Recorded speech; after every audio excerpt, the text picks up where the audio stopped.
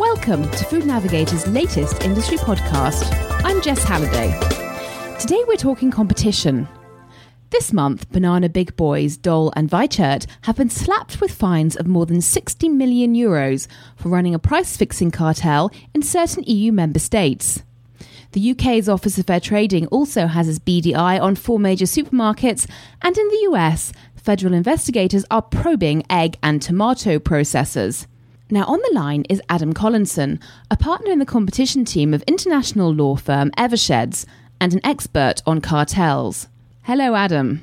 Hi, Jess. So the competition authorities are doing a lot of sniffing about in the food supply chain at the moment.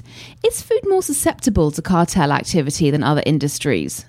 Well, it's probably not more susceptible than others, but there are some characteristics which put it in that sort of target category, and that is that goods like food products tend to be relatively homogeneous, and there's a degree of transparency in the market and how it operates. So how do cartels actually come about? Well, in some cases, it's a question of there being lots of opportunities for people to meet within an industry, whether that be through trade associations or otherwise. In others, it's because of the structure of the market, where there's perhaps not a huge number of players operating. Is a cartel always a deliberately naughty attempt to influence market prices? In the main, it is. There have been some instances of cartel decisions, price-fixing decisions by the competition authorities, where there's perhaps been a less overt attempt. And those are some of the cases revolving around information exchange, where, for example, a retailer manages to communicate his future pricing intentions to another retailer using the supplier as a sort of conduit for that type of information. What about the fines that someone involved in a cartel may incur? Do you think that these are enough of a deterrent?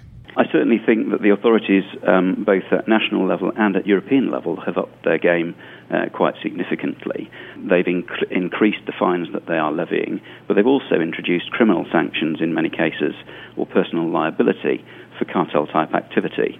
And that itself is a very significant deterrent. So what should a company executive do if they're invited to go into cahoots with a competitor? Well, in short, I suppose I'd tell them to decline the invitation.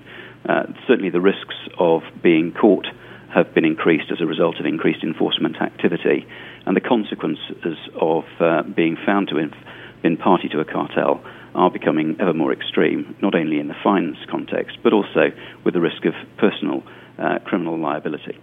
Thank you very much, Adam, for sharing your thoughts. So the message here is clear. However tempting it may be to seek an advantage, remember the expensive comeuppance the banana price fixers got. Get involved in a cartel, and you risk slipping up on a hefty piece of competition legislation. Tune in for another industry podcast from Food Navigator.